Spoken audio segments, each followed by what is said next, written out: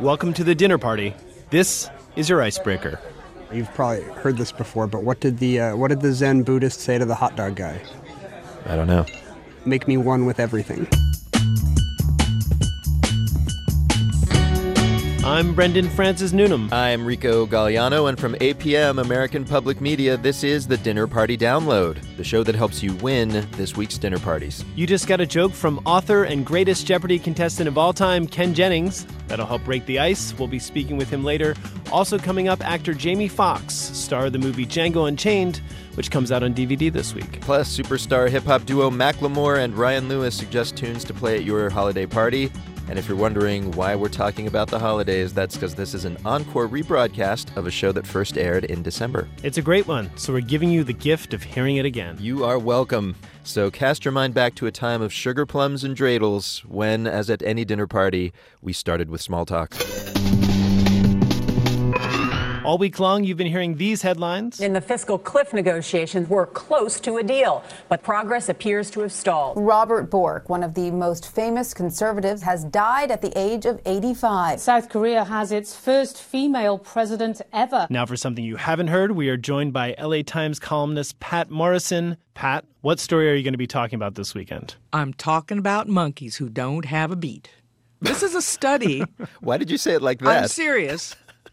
Monkeys can't follow a beat. Our closest relatives in the animal kingdom. Really? Who learned of this, and why do they care? Researchers at the University of Amsterdam and at the National Autonomous University of Mexico had too much time on their hands. Apparently. And Yes. maybe too much grant money. And as a consequence, they hooked up these two rhesus monkeys to see whether or not they could follow a beat, especially when the beat was dropped. Because you've seen rock concert audiences when the person on stage will say, okay, you guys, you sing now. Yeah, and the music stops. And he holds out the microphone, and we all sing lamely along. A monkey cannot do that. A monkey can't follow without the beat being right there. I was trying to think of, in popular culture, monkeys that have figured in popular culture as playing instruments, but it's true. They never have. No, that's not true. The monkey with cymbals is very popular. Oh, that's true. The And toy. the organ grinder monkey. The organ grinding monkey. They didn't have an organ grinder cat. They had an organ grinder monkey who looked pretty musical to me. That is true. I think they just picked two unrhythmic monkeys.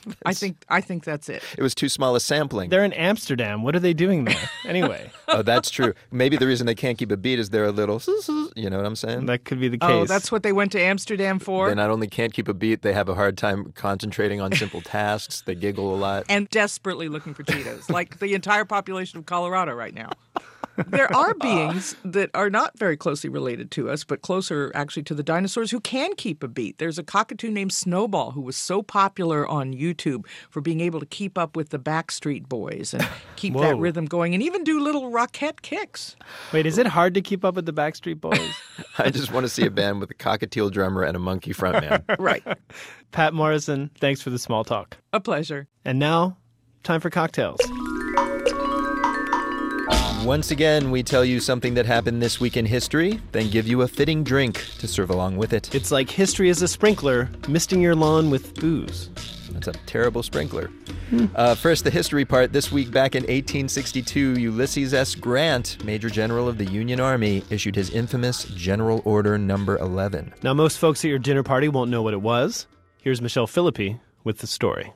The Union Army helped free the slaves, but for a while, they persecuted another minority, Jews. And just like slavery, it was all because of cotton. The North needed it, the South had it. So even though they were, at war, Abe Lincoln okayed some cotton trading with the enemy. He put Grant in charge of regulating trade with 3 southern states. Grant's problem? The area was crawling with cotton speculators, always begging him for cotton licenses. If they didn't get one, they'd just bribe Union officials and trade without a license.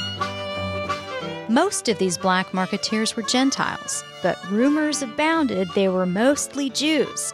And after Grant met some Jewish traders he thought seemed shady, he fired off General Order Number 11. It ordered every Jew in the area to pack up and leave. Longtime Jewish residents got just 24 hours to hit the road. Some had to walk 40 miles to evacuate. And when Honest Abe got word of what went down, He had his commander general send Grant an urgent telegram. Sir, a paper purporting to be general orders issued by you has been presented here. It expels all Jews from your department. If such an order has been issued, it will be immediately revoked. It was. In fact, eventually, Grant publicly apologized for the order. And when he became president a few years later, he appointed more Jews to public office than any president before.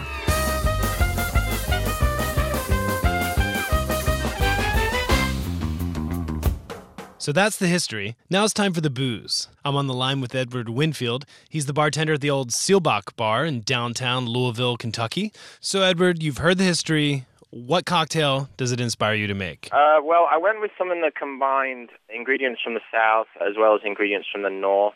I combined an ounce of bourbon, obviously very Southern, very Kentucky, with an ounce of Applejack or apple brandy, which I know is popular up in the North, especially around Boston, and a little, probably 3/4 ounce of sugar or honey if it's available, and then just topped with hot water. So it's a good, hot, revitalizing kind of drink.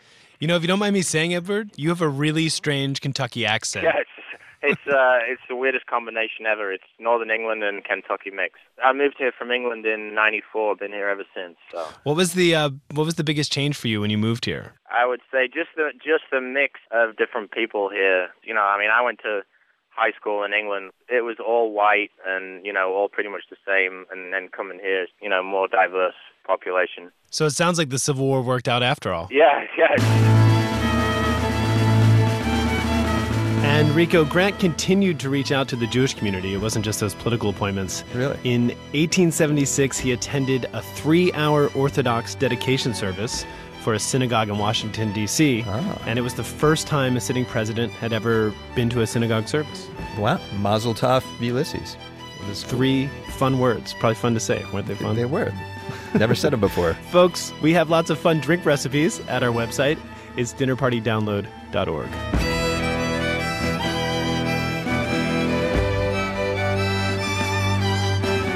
And now, the guest list, in which an interesting person lists some interesting things. And today our guest is visual effects artist Joe Letteri. He's won 4 Oscars for his groundbreaking effects work on films like Avatar, The Lord of the Rings, and King Kong. You can see his latest work, The Hobbit, in theaters now. Here he is to share a list and tell us about his own most precious achievement. Hi, I'm Joe Letteri. I'm the Senior Visual Effects Supervisor at Weta Digital. You know, The Hobbit holds a special place for me because we really got to revisit one of my favorite characters, which was Gollum. And I got to really look back on how characters get created in this digital age. So here's my list of 3 special effects characters that kind of led the whole revolution in digital characters in film. The first character is from the film Young Sherlock Holmes. Young Sherlock Holmes was released in 1985, produced by Steven Spielberg and directed by Barry Levinson. Simply put, it was about Sherlock Holmes on his first case when he was a young man. Hello, is anybody there? There's a scene in which the priest is having an hallucination and watches the knight in the stained glass window come alive, jump down the window, and start to stalk him. And the reason I bring that one up is it is the very first time that computer graphics were used in a film to create a character of any sort. One of the reasons the stained glass man worked is he pops off of a piece of glass and he's built out of geometric planes. And so one of the things that's actually very cool about him is you see him approaching the priest who's having this hallucination, and as the camera arcs around him, you actually see the stained glass man from the back. If it was a character that could have been puppeteered, if it was a solid character, I'm sure they would have done that. But the fact that it was made out of all these glass plates meant there was no place to hide the armature, no place to hide the puppeteers. So if that's really the effect that you wanted, computer graphics becomes really the only way you can do it. The number 2 character that I think really opened the doors to what you could do with computer graphics was the water pseudopod in The Abyss, directed by James Cameron. The Abyss is about a team of underwater explorers that encounter an alien civilization, and in order to communicate, the aliens kind of take the shape of a human face on a water tentacle. It's trying to communicate. It is difficult to make something natural like water or smoke or fire appear real on screen. What's more striking than that, though, is to take something natural like a tentacle water and animate it in a believable fashion so that it looks like it's inhabited by a creature that's actually directing its movements. That is not something you see every day. It's wonderful. So my third character would be Terminator 2. Here we had a Terminator who was made out of molten metal, and he could transform himself into anything. I think one of the strongest moments in that film is when the Terminator rises out of that tiled floor and just forms up. That just gives you the feeling that he could be anywhere. You know, that dread that you have, especially as a kid, that nightmare feeling where things could come out of the wall. This was it exactly.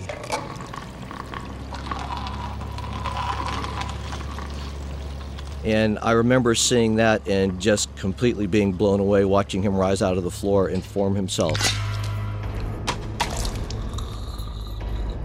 Back then, doing a single shot like that was a breakthrough and took, months and months of people's time and lots of computer power to get that going.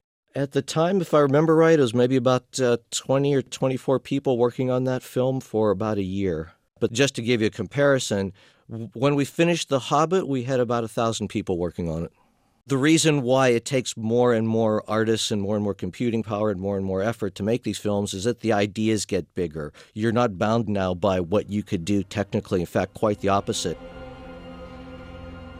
Looking back at these three characters, for me, this all led up to the development of Gollum and the Two Towers. And what really brought that home for us, the missing piece, was finding a great actor like Andy Serkis to work with to really drive the character's performance and to put the heart and soul into the character.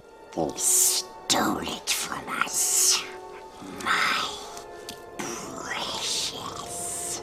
One of the first shots where I really knew this was going to work was when Gollum was alone in the Forbidden Pool, and he had pulled out a fish and he was slapping it on the rock to try to kill it so he could eat it. And he was singing a song as he was doing it, and Andy just made up the song. Volcano pool is nice and cool, juicy sweet. Around leaves to catch a fish, so juicy sweet. So we could take now this combination of a fantastic performance and understanding how to make things look real and deliver a performance that, as an audience member, hopefully transports you into the film. The guest list from special effects whiz Joe Letteri of Weta Digital. And Brendan, Joe told us a little bit about the next film. It is, of course, largely about the evil dragon Smaug, as opposed to Smog, which is the dragon we have to face here in L.A. So on Joe's to-do list is to use computers to create hyper-detailed, terrifying, emotionally engaging dragons. Yeah, That's and meanwhile, I can't remember my Amazon password, which is why I'm in radio. That's right. All right, ladies and gentlemen, coming up, Jamie Foxx talks about playing Quentin Tarantino's Django and also table tennis. When the Dinner Party Download continues. Welcome back to the Dinner Party Download, the culture show that helps you win your dinner party. I'm Brendan Francis Noonan. I'm Rico Galliano. This is an encore rebroadcast of a show that first aired last December. Coming up, Jeopardy genius Ken Jennings answers our listeners' etiquette questions. But first, it's time to meet our guest of honor. Yes, it's actor and musician Jamie Foxx. He got his start on the sketch comedy show In Living Color. He went on to star in films like the football flick Any Given Sunday and the Ray Charles biopic Ray. He got an Oscar for that one. Nice. We spoke to him about his starring role in the Quentin Tarantino western Django Unchained. It won a couple Oscars and comes out on DVD this week. In it, Jamie plays a freed slave searching for his wife. When we met, he said it wasn't an easy part to slip into. The hardest part for me was when Quentin Tarantino came in and said, "You got to be a slave and stop messing around." And I looked at my Louis bag and my Range Rover key, and I was like, "What you saying?" Because I worked my whole life to get to where I am right now, and I'm not afraid of nobody. I challenge anything. I'm equal. And he said, "That's the problem." He said, "You have to go back in order for Django to have a full arc. We know where he's destined to be, but we got to go back." So that was tough, to act like I can't read, to act like I'm less than or afraid. That was hard. But it was necessary so that people could see his evolution. That helped balance out the... Yeah, and not only that, but the cowboy aspect of like that was the part that really got me. Like, man, I'm gonna be on a horse with the guns, and I get to come in and sort of be the Clint Eastwood, because if it wasn't that, I mean, why are you doing it? But did it give you pause to work with Quentin Tarantino, someone who's known for using extreme language? There's been criticism for the use of the N-word in this movie already. Someone who uses extreme violence, especially about a subject that's so sensitive. First of all, look, everybody, if you're black, of course you're gonna be nervous that the black community, is not mad at you, but we're all smart. And I think Quentin Tarantino was a genius in the way this movie lands, especially with the entertainment value of it. It's like, because you didn't expect that. I know when I watched it, I was like, wait a minute, I ain't supposed to be laughing at this. And watching it with an all-black audience, they laughed. They were upset about certain things, too, because they're supposed to be. And that's when black people ask me, well, the word made me mad. I said, it's supposed to. You ain't supposed to like it. You're supposed to be mad at that. You're supposed to be mad that it was used 100 times. But know this, it was used 1,000,000 times at that time to label us. And so therein lies the education. Well, while I was watching it, it occurred to me that the antebellum South is maybe the one place where Tarantino's over-the-top violence and language appeared realistic. Yeah, I mean, and that was the thing. If Quentin Tarantino did something like Yentl, you'd be like, what just happened? I think Inglourious Bastards was his Yentl, actually. But speaking of other movies, I just rewatched Ray, where you portray Ray Charles. And I was wondering, as an actor, is it harder to mimic someone and then act like you did in Ray, or to create someone from whole cloth like in Django? I think it's harder to prepare for someone like Django where you don't have a reference point. Ray Charles, hey, you know what, baby? There's a reference point to Ray Charles. When you're doing Django, I watched Clint Eastwood. I watched the original Django. I watched Denzel in Soldier Story and Glory. I watched Wesley Snipes in New Jack City to sort of build this guy. And then the fact that he is quiet helps, because when it's too talky, there's more chances of being derailed. And then the actual physical of it is like, didn't you hear him tell you I ain't no slave? The physical thing is lower register, really, really serious, sincere, meaning that when you see Django, you know he's lived 1,000 lives and he's died 1,001 times and he's still around. So that's what I wanted to bring, like that, that type of character. And now you can go wherever you want to go with him. I would call a man who had me kill another man in front of his son, and he didn't bat an eye. You remember that? Yeah, of course I remember. What you said was that this is my world. And in my world, you gotta get dirty. So that's what I'm doing. I'm getting dirty. So between Ray and Django and all these other characters you've played in various films, is there one that really speaks to you that is Jamie Foxx? Oh, Any Given Sunday. That was more me, because I was more like, I was the guy who wanted to be, I wanted to play sports like in a professional, but my legs were too small and my calf, I didn't have any calf muscles. But you still threw for 1,000 yards in high school. Yeah, in high school I threw for 1,000 yards, which was cool, but I was still tiny. So I think Any Given Sunday was the one where I had the most fun, where it's like, okay, I get a chance to go out and live my dream playing a professional guy and all these great things, and there was music, and it was just fun. It was Miami, I'm driving Hummers, I'm being gaudy, I'm losing all my money. It's crazy. It sure beats freezing cold Wyoming where you shot Django. You know it. All right, well, we have two standard questions on our show, and the first one is, if I'm sitting next to you at a dinner party, what question should I not ask you? What question are you tired of being asked? There's nothing. No, you can ask anything. I used to be like that when I was on A Living Color and I was playing this girl named Wanda, and it was tough because that's all I did. And so dudes would walk up to me, hey, Wanda, man, what's up, man? You really like dudes? Hey, easy. So, but now you welcome it, because it's like, you don't know how long you're going to be doing this anyways. And it only takes 2 minutes out of your life. Okay, our second question is, tell us something we don't know. It can be about you or about the world at large. My ping pong game is very strong. Are you kidding? My table tennis is very strong. Susan Sarandon has this club called Spin.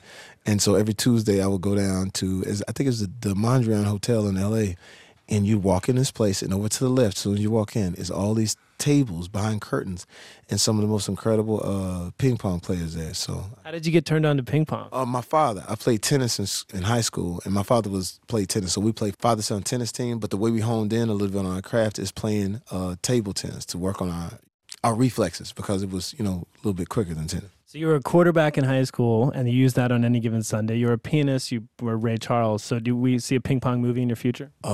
Pong, Jamie Foxx, where I actually I have to go to China, and my fingers have been broken, and I've been tended to by a family there, and they, my hand gets mended, and then the next thing you know, they find out this miraculous paddle, which is stuck in stone, and no one can pull it out. And I pulled the paddle out. I see another Academy Award in your future. There it is, Oscar Mayer.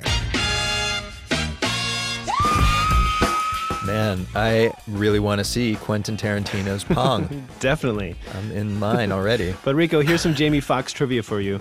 Jamie's real name is Eric Bishop. Really? Okay, yeah. He actually changed his name when he became a stand-up. Wow. The Fox part comes from Red Fox, one of his favorite comedians. Of course. And he says he picked Jamie when he realized that women comics got the best time slots at clubs, so he went with a unisex name, hence Jamie. Amazing.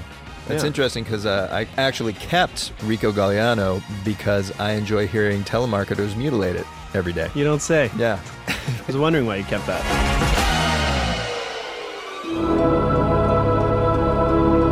And now, time to eavesdrop. Lynn Rosetto Casper does a splendid job hosting public radio's other food-centric show, The Splendid Table. But there was a time when she hadn't honed her hosting skills. Today we overhear her tell the tale. Hi, I'm Lynn Rosetto Casper, and I'm the host of The Splendid Table. And at this time of year, I get really nostalgic. And I was thinking back to those firsts that you have at the holidays. And what I was remembering was the first months that I was with my soon-to-be husband and the first party we gave. Now, you have to understand, he had this little apartment with a kitchen that was non-existent. Typical New York kitchen. I mean, there was literally like 6 inches of counter space, and I had a rolling typewriter table that I put dishes on to drain them. Okay. A stove that is the size of a placemat, and the broiler is on the floor. It's way down on the floor. And I would race home from work every night ahead of him, change into a full-length negligee, and then I would proceed to cook dinner. Now, invariably, there was something broiled, which meant flame. And invariably, my negligee hem would catch fire. And invariably, I would very calmly flip on the water, put it in the sink, drain it off. And I would swirl with a martini to meet him at the door.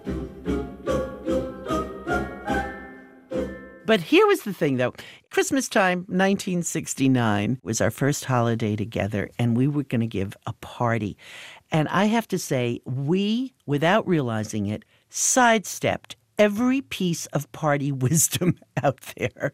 First of all, we invited everybody that we liked, assuming they would all like each other. What we had not counted on was most of these people were introverts.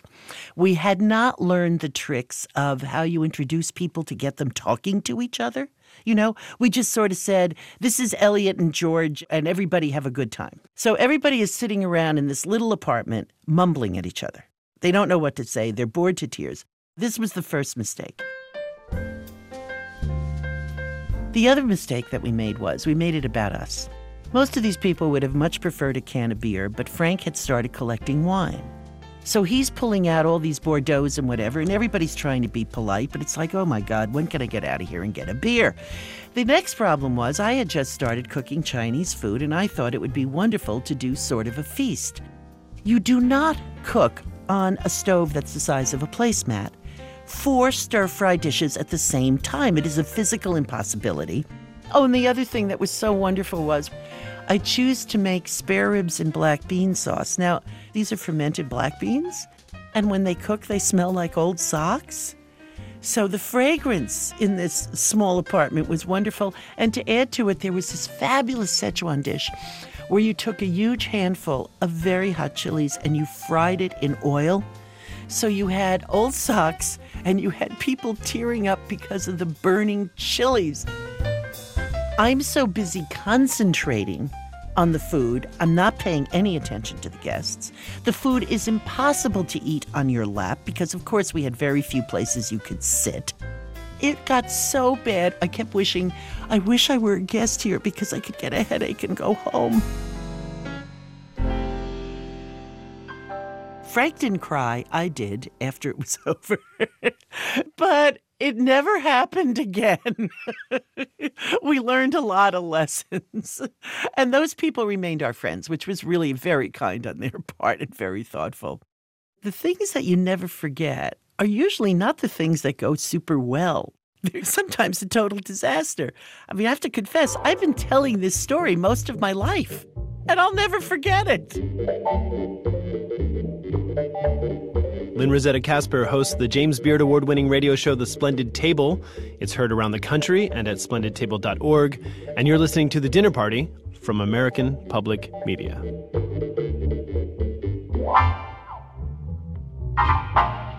And now it's time for the main course, where we talk about the best part of any dinner party, the food. So, Brendan, I predict there will be a lot of Brazil in the future. Okay. In 2014, they host the World Cup. Mm-hmm. A couple of years later, the Olympics in Brazil. It's very nice of them. They have such a nice place. They're very gracious hosts. Meanwhile, the food world consensus seems to be Brazilian cuisine is also going to be the next big thing. Okay. Both Gourmet Magazine and the trend forecasters Technomic predict we will be seeing more Brazilian dishes and restaurants in 2013. So the other day, I went to the Brazilian buffet Pampas Grill in L.A. Manager and catering chief Daniel Valoria told me the place is named after a specific region of the country. Pampas is a very large region in Brazil, and think of it as the flatlands in the USA, proper for farming and cattling, growing cattle. So there's a lot of meat in this cuisine. That's what the Pampas is about, the meats. This is no cuisine for vegetarians, you say? Oh, well, I wouldn't say so because there's a lot of also, farming. I would say vegetarians would survive there too. There's rice and beans still going on. There's rice and beans, plenty of rice and beans. But the focus is on the meat. Specifically, barbecued meat is a lot of what you guys do. Grill. I would say grill meats. Now, there's a lot of cuisines that do that kind of thing. Korean cuisine has become very popular because of Korean barbecue. What makes Brazilian barbecue different than other kind of barbecues or grills? Well, first of all, the mesquite charcoal. Mesquite? Yeah. Then you have the machine that we use. It's a rotisserie, but it's horizontal. So the juices of the meat, as it sweats, the juices don't drip. They stay on the surface of the meat. So as it spins, the water evaporates and the flavor stays. So sort of like what we see with Middle Eastern kebabs. There you go, yes. And the third one would be the slow cooking. These machines spin slowly. And there's another technique, which is where they cook ribs. And that takes like about 24 hours to cook a rack of ribs. Do you do that here? We don't have the capability to do it here, but hopefully in the future for the next restaurants. Hopefully for the customers, but not for the chefs who have to stay up for 24 hours monitoring ribs. Well, we can figure that out. All right. So this is the Pampas region, so meat-forward kind of cuisine. How does that differ from maybe other regions of Brazil? Are there other regions that are, more about vegetables or less about meat? Well, I would say, yeah. Like, for example, if you go to the northeast, you have this region, Bahia, Fortaleza, and they cook more with seafood. Because I see, this is a buffet-style thing, and one of the things that you can get are pastas.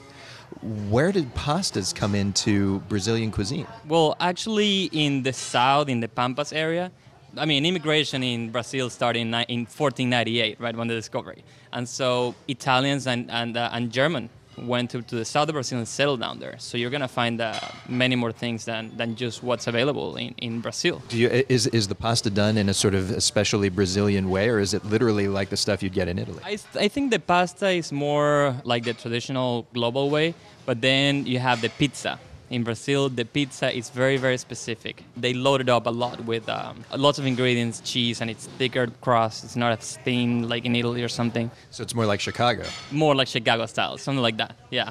Who knows, maybe Brazilians moved up to Chicago and started deep dish pizza. And that might be. I'm pretty sure that's not true, but we'll pretend for the time being. We have a plate of stuff here that looks amazing. Which of these items do you think I should taste first? Well, when I think about a Brazilian plate, I thought, well, rice and beans has to be there. So I would suggest you go for rice and beans. And then I think the potato salad is a must. See, potato salad, I just would not think of that as a South American dish. There you go. Does that come from the European tradition? I think so. It has to. All right. I'm gonna try the rice and beans. Hold on a moment. Oh. It's delicious and really garlicky. Yeah, garlic is the main ingredient, I would say, in this kitchen. Tons of garlic, yes. Then once you pass the rice and beans, then you have to talk about picanha. Picanha comes from the top sirloin. It's a cap of the top sirloin, so it's readily available. Top sirloin. Yeah, it's very, very tender. What do you do to this stuff? What makes it awesome? This is just, you have to cut it in a special way, and then we just put rock salt in it and put it to spin the machine in the churrasquera, in the grill. So that the only spice here is salt. That's it. All right, here we go. Oh, wow. That is delicious and tender. The thing, I can already see why Brazilian food is like catching on, because it's interesting that you mentioned some of the things, mesquite, sirloin. It's Texan kind of. There you go, yeah. All right, one more thing. I see over here, these are cheese buns, and I understand that these are kind of like the classic snack food of Brazil. Yeah, cheese bread. Brazilians say that the best cheese bread comes from a place called Minas Gerais. It's above Sao Paulo. So, but one of the owners here, he is from there. So that's something where we put a lot of effort every day, making sure it's right. He's representing his hometown, baby. Definitely, yes, yeah. All right, let's see if he does it proud, because if I don't like this, then this is going out to the nation. Oh my God, that is excellent. It's really crunchy on the outside, and the cheese is sort of mixed in with the dough, but it's also somewhat hollow inside. How do you prepare that? Well, it's a flour prepared with yucca flour, so that's also good for the people who need to eat gluten-free. This is a gluten-free item? Gluten-free bread, yeah. This is like the best gluten-free thing I've ever eaten. It's made out of yucca. Yucca is a root that's similar to potato. What kind of cheese? It has cheese from Brazil. It's white cheese. It's not available in the USA. And then we enrich it with more cheese, eggs, and milk, and then we just make the dough and bake it to perfection. What could be bad? What could be? How can you go wrong? Yeah. Well, unless you're lactose intolerant. There you go. Well. And Brendan, I wasn't exaggerating there. I could not believe that cheese bread is gluten-free. It's delicious. And it sounds way better than my strategy of simply using cheese as bread, which is messy, but also gluten-free. That's true. It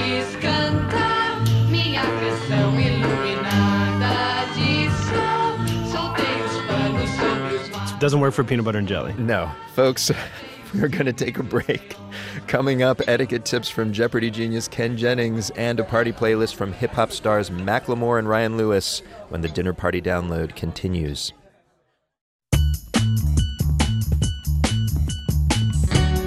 Welcome back to the Dinner Party Download, the show that helps you win your dinner party. I'm Rico Galliano. I'm Brendan Francis Newnham. In a few minutes, we'll get some song suggestions from Macklemore and Ryan Lewis, the hip-hop duo behind the hit song Thrift Shop. Yeah. And we learn to think like a certain fictional detective. Hint, get a double-billed thinking cap. And a lackey. There you go. But now it is time for some etiquette.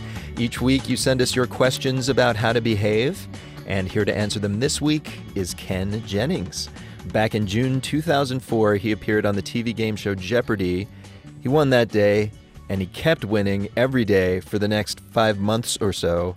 He answered over 2,500 questions correctly and won $2.52 million. That is a U.S. game show record. But lest you think he just bought an island somewhere and played video games for the rest of his life like I would, he has since written a number of best-selling books. The latest, Because I Said So, just came out. And Ken, how are you doing? And could you please phrase your answer in the form of a question? No, I do not do that for less than, I was going to say. I only do that for Trebek money, you guys. I'm sorry. Wow. I'm the Linda Evangelista of game show contestants. You've never heard that one, have you, Ken? Yeah. No, nobody in radio thinks that would be funny. You guys are the first, so good Thanks. job. We pride ourselves on that. The books. And Linda Evangelista, by the way, famously said, "I don't wake up for less than $100,000." For those who don't know. The book's subtitle, Ken, is The Truths Behind the Myths, Tales, and Warnings Every Generation Passes Down to Its Kids. What inspired myth-busting as a topic for you? Having kids. And I guess two things, having kids and then being OCD enough to not like to be asked questions I don't know the answer to. Because, kids ask you more questions than Alex Trebek ever could, But they don't have the mustache. So. Well, in many cases, that is true. Yeah. So, I would just find myself telling my kids, don't do that, that's dangerous. And they'd be like, really? Why? And I would have no idea. Because Grandma told me that in 1981. Don't sit too close to the TV set or something like that. Right. Don't swim after you eat. All these parental cliches. What is the myth you are happiest to debunk? The one that parents keep coming at me about is sugar and hyperactivity. I guess there's no link. There are like a dozen good studies showing that there's no sugar rush in kids if they eat too much, cupcakes and punch at a party. And really? Wow. Yeah, and parents are really invested in this. They don't want to admit my kid was the terror of the party. They want to say, oh, well, you gave him too much soda. Or blame it on the cake. Yeah, exactly. Sugar makes me hyper. I mean, so is it maybe just for adults? Yeah, I don't know about adults. There's definitely a placebo effect where they've done studies where they have parents watch their kids run around, and if the parents think that the kids have had sugar, they'll be like, oh yeah, he's hyper. And if they think he hasn't had sugar, they'll be like, no, that's normal behavior. So a lot of it is perception. I see. For those who aspire to be on Jeopardy, very quickly, what is the best piece of advice you could give them to maybe duplicate your record? Watch the show every night and try to match the buzzer timing of whoever's doing well that night. And more importantly, you don't want to look like an idiot, so don't wear a sweater and don't mention your cats in your story. Did you make that mistake at any point in your 5 months? Probably the sweater mistake, but I'm allergic to cats, luckily. Perfect. Well, look, Ken, clearly you're a font of advice and information, so are you ready to provide some of that to our listeners? I'm going to give it a shot. Okay. So our first question comes from Andrea in Barnesville, Ohio, and she asks, how can I stop my father from shouting out the answers to Jeopardy clues when he knows it takes me 1/2 second longer than him to figure them out, and that it drives me crazy when he answers them ahead of me? Wow. Did you have that problem yourself? We don't watch a lot of Jeopardy in our house. My son always wants to watch it, and I hear the music and I hear Trebek's smooth Canadian tones, and I get very antsy, like I'm back in Nam. I have flashbacks. Your thumb starts twitching a little bit? That's right. So I can't really relax and spit out answers at the screen the way I used to. But I'm sympathetic. I mean, I think Jeopardy is often a family bonding moment in this.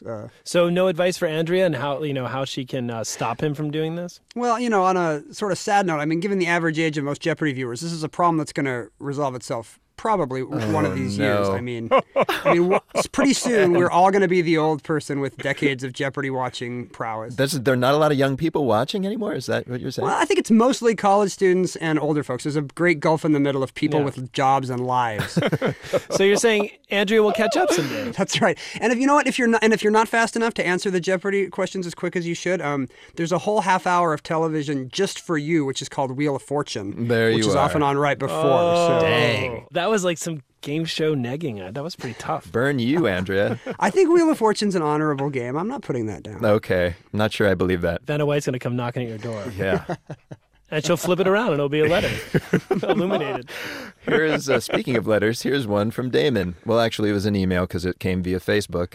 Damon writes, when someone quotes incorrect data or facts in a business setting, how do you correct them without looking like a jerk? What if the offending party is your boss or other high-ranking official? I got to say, the compulsion to correct is always there, especially for, in trivia nerd circles. But, I have learned to just keep that light under a bushel. Not every dinner party wants you pulling out an iPhone and being like, oh, I got it. I have the guy's name right here. That's It's not as useful as you think it's going to be. But you don't need an iPhone, do you, Ken? I mean, you just have your iBrain.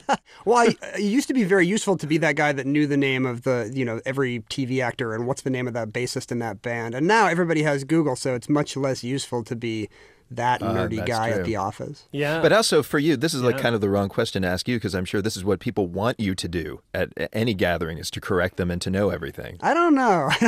Especially not at a work meeting. I don't know if people want to be corrected, even if they can say, I got corrected by the guy from Jeopardy. Yeah. All right. Well, look, here's we have another question. This comes from Eve in Los Angeles, and this is sort of the flip side of Damon's question. Is it okay to pretend you know a book or author or whatever in the name of moving along the conversation? To pretend. Yeah, that's a good... I feel like there is some social contract where if somebody says, have you seen such and such a movie? You can't say no. You're supposed to be like, yeah, I've seen parts of that, and everyone understands that means no, but continue your story, Why don't you explain it to me without embarrassing me, is what that means. Right. They're like, did you go to college? You're like, yeah, parts of it. But it's also, the question, by the way, is it okay to do this kind of pretending? So I guess it is, right? I think it's expected, because otherwise it kills the conversation. Oh, that reminds me of this movie. Have you seen it? No. And then there's, some dead pause. Yeah. All right, so the proper etiquette is, Eve, just lie. And unfortunately, we've got to kill this conversation ourselves because that music means our time is almost up. Ken Jennings. Gotcha. Thank you so much for telling our audience how to behave. It was a pleasure. Thank you for inviting me.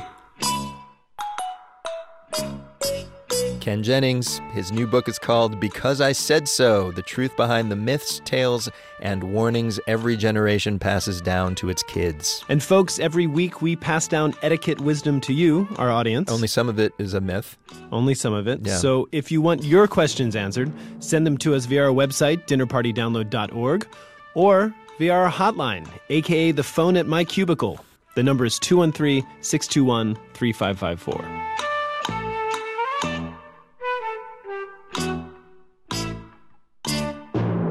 And now, time for Chattering Class. This is the part of the show where we are schooled by an expert in some dinner party-worthy topic. This week's lesson, How to Think Like Sherlock Holmes. And our teacher is Maria Konakova. She writes the column Literally Psyched for the magazine Scientific American, and her first book comes out January 3rd. It is called, tellingly, Mastermind, How to Think Like Sherlock Holmes. And Maria, welcome. Thank you. It's a pleasure to be here. And great to have you. So firstly, why pick Sherlock Holmes, who is a fictional detective, as someone after whom we should model our thinking? Like, what about him is applicable to our very real non-detective world? Well, I think it's important to remember Holmes is actually based on a real person, Dr. Joseph Bell. And Conan Doyle actually observed Dr. Bell and his interactions with patients and how he was able to not only diagnose diseases but tell you so much about the person just from seeing them. One of the most famous scenes in Sherlock Holmes, where Holmes meets Watson and says, I presume you've just come from Afghanistan. Just by looking at him. Exactly. That's actually based on what Joseph Bell did with one of his patients. So Sherlock had some grounding in the real world, so we can apply his stuff to the real world. Absolutely. All right, so the book is 260 pages long. Obviously, there's a lot to go into here.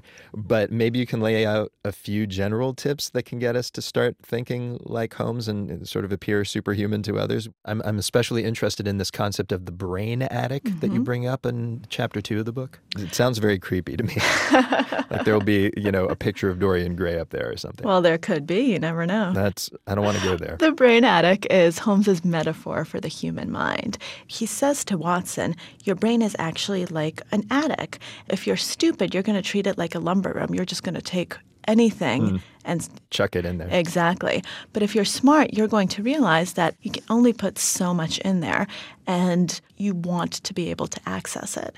Because the incredibly important point to remember about both the mess of an attic and the way that our memory storage actually works is you really only know what you can remember at any given time. Yeah. I don't care if you crammed something 2 years ago. If I'm talking to you and you can't remember it, you don't know it for all intents and purposes, and you're not going to use it. So what do we do to get the important stuff, right at the top of the stairway of the attic, so to speak? You have to be incredibly careful about how you encode it. The way that memory works is the more that we can associate new content with things that we've already stored in our attic, the better we're going to remember it. So if you continue with the attic metaphor and you think we have rows of boxes, let's label the boxes into different categories, and then let's make sure that when we actually put something in, we're putting it into the right box.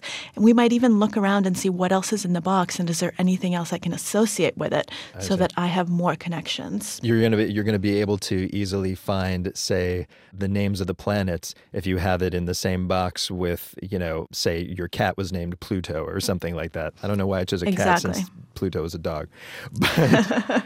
But that's interesting. So in a way, it's kind of a mnemonic device of picturing things as boxes in a way. Yes, that is a good way of looking at it. All right. And Holmes definitely uses that. And he has an actual file system as well. So things that he knows he should remember but doesn't want to crowd his attic with, he knows that they are in the physical file system and he knows where he can find it. So part of it is knowing what not to put in the attic and what to actually put in the physical world. Exactly. Part of it is knowing how best to manage your limited resources. And obviously, that could probably take a lifetime to accomplish. Absolutely. For some of us, but there's more about that in the book. But maybe one more Holmesian tip for thinking like a mastermind? Well, I think something that is incredibly impressive about Sherlock Holmes is his endless curiosity and engagement. He never stops being curious. And he never takes cases, actually, that he thinks are going to be too simple. He wants to solve the interesting crimes, the crimes that seem difficult to solve. That's how he keeps it fresh. And the reason I think that this is so impressive is so few people do it. It's so incredibly easy once you're as successful as Holmes is to just stop.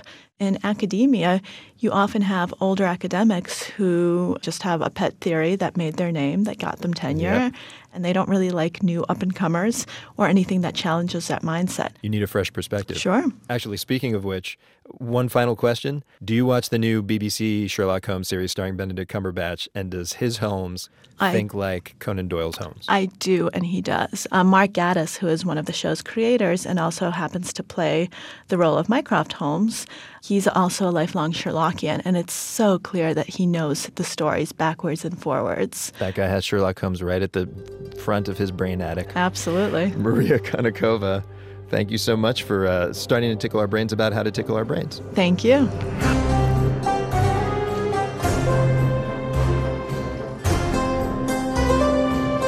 So, Brendan, I'm thinking about what I've got nice and organized and easily accessible in my brain attic. This will be good. It's pretty much Beatles lyrics, movie trivia, and like my mom's birthday. And everything else is just kind of in a pile somewhere in the corner. Well, at least you got her birthday in there. In where? I'm sorry? Your brain attic. What is a brain attic? All right, ladies and gentlemen, just one thing remains to give you for a perfect dinner party, some music to play. Yes, for that we turn to alternative hip-hop duo Macklemore and Ryan Lewis. Their song Thrift Shop is currently number 2 on Billboard's R&B and hip-hop charts, and their recent album The Heist is one of the most popular in the country. Here they are with some song suggestions. How's it going? This is Macklemore, and Ryan Lewis and I have a brand new album out called The Heist, and we are here today talking about the music that we would play if we were to host a dinner party. Dinner party. Close friends, family, relatives, loved ones. They all come over to your house for dinner.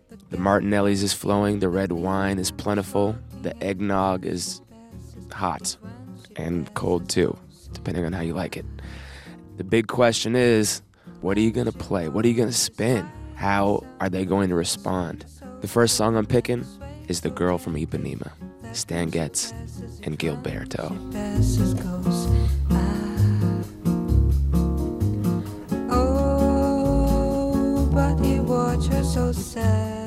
Now, you pick a song like this, and you really want to see how people react. And it can get awkward with this song. It's a rumba, it's a slow jazz tune, but you want to just set the mood off right. This is the perfect song.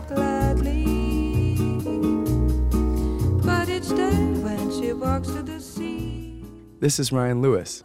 Now let's say that nobody comes to your dinner party. What do you play then?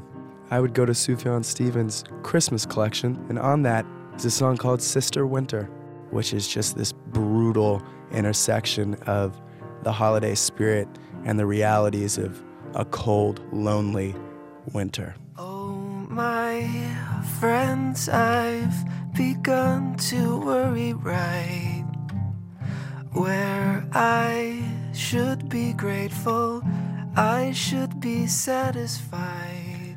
Which is not your holiday joy.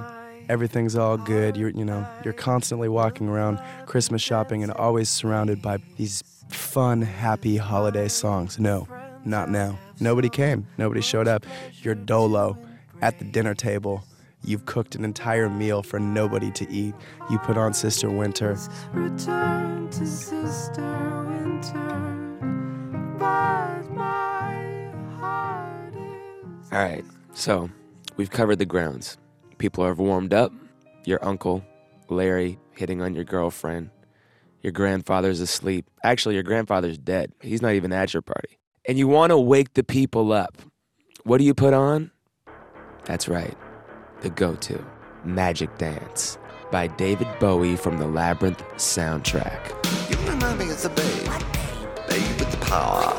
Power of voodoo. Voodoo. You do. Do what? Remind me of the babe. I saw my baby crying for this babe could cry.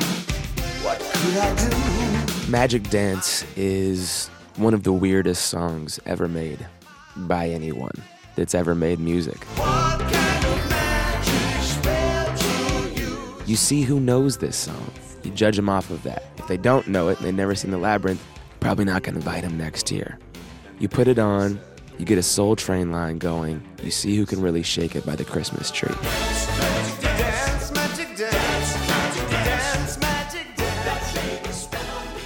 Now let's say the only album you have at the dinner party is ours. Let me tell you what you don't do. Don't play Jimmy Iovine. Don't do it. People don't know how to dance to it. It's gonna make it awkward. I'd probably hit him with cowboy boots. Slow, deep bass in case you're already shaking your and also banjos. And what is a better addition to a playlist than a banjo? With the 808s. Acquaintances turn to friends. I hope those friends, they remember me. Hold the night for ransom as we kidnap the memories. Not sure there's a way to express what you meant to me. Sit around the table and use those years as the centerpiece. Sounds of the city on Capitol Hill, where I question if what I'm seeing here is real. Cowboy boots doing A dinner party soundtrack from Macklemore and Ryan Lewis. And that concludes this encore rebroadcast of the Dinner Party Download. Nice. Next week, an all-new episode featuring movie star Colin Firth and food star Bobby Flay. Meanwhile, you should know Jackson Musker is our star assistant producer. Tamika Adams, Brittany Martin, and Davey Kim are our interns. Peter Clowney is our executive producer. And thanks also to Charlton Thorpe. Bon appetit.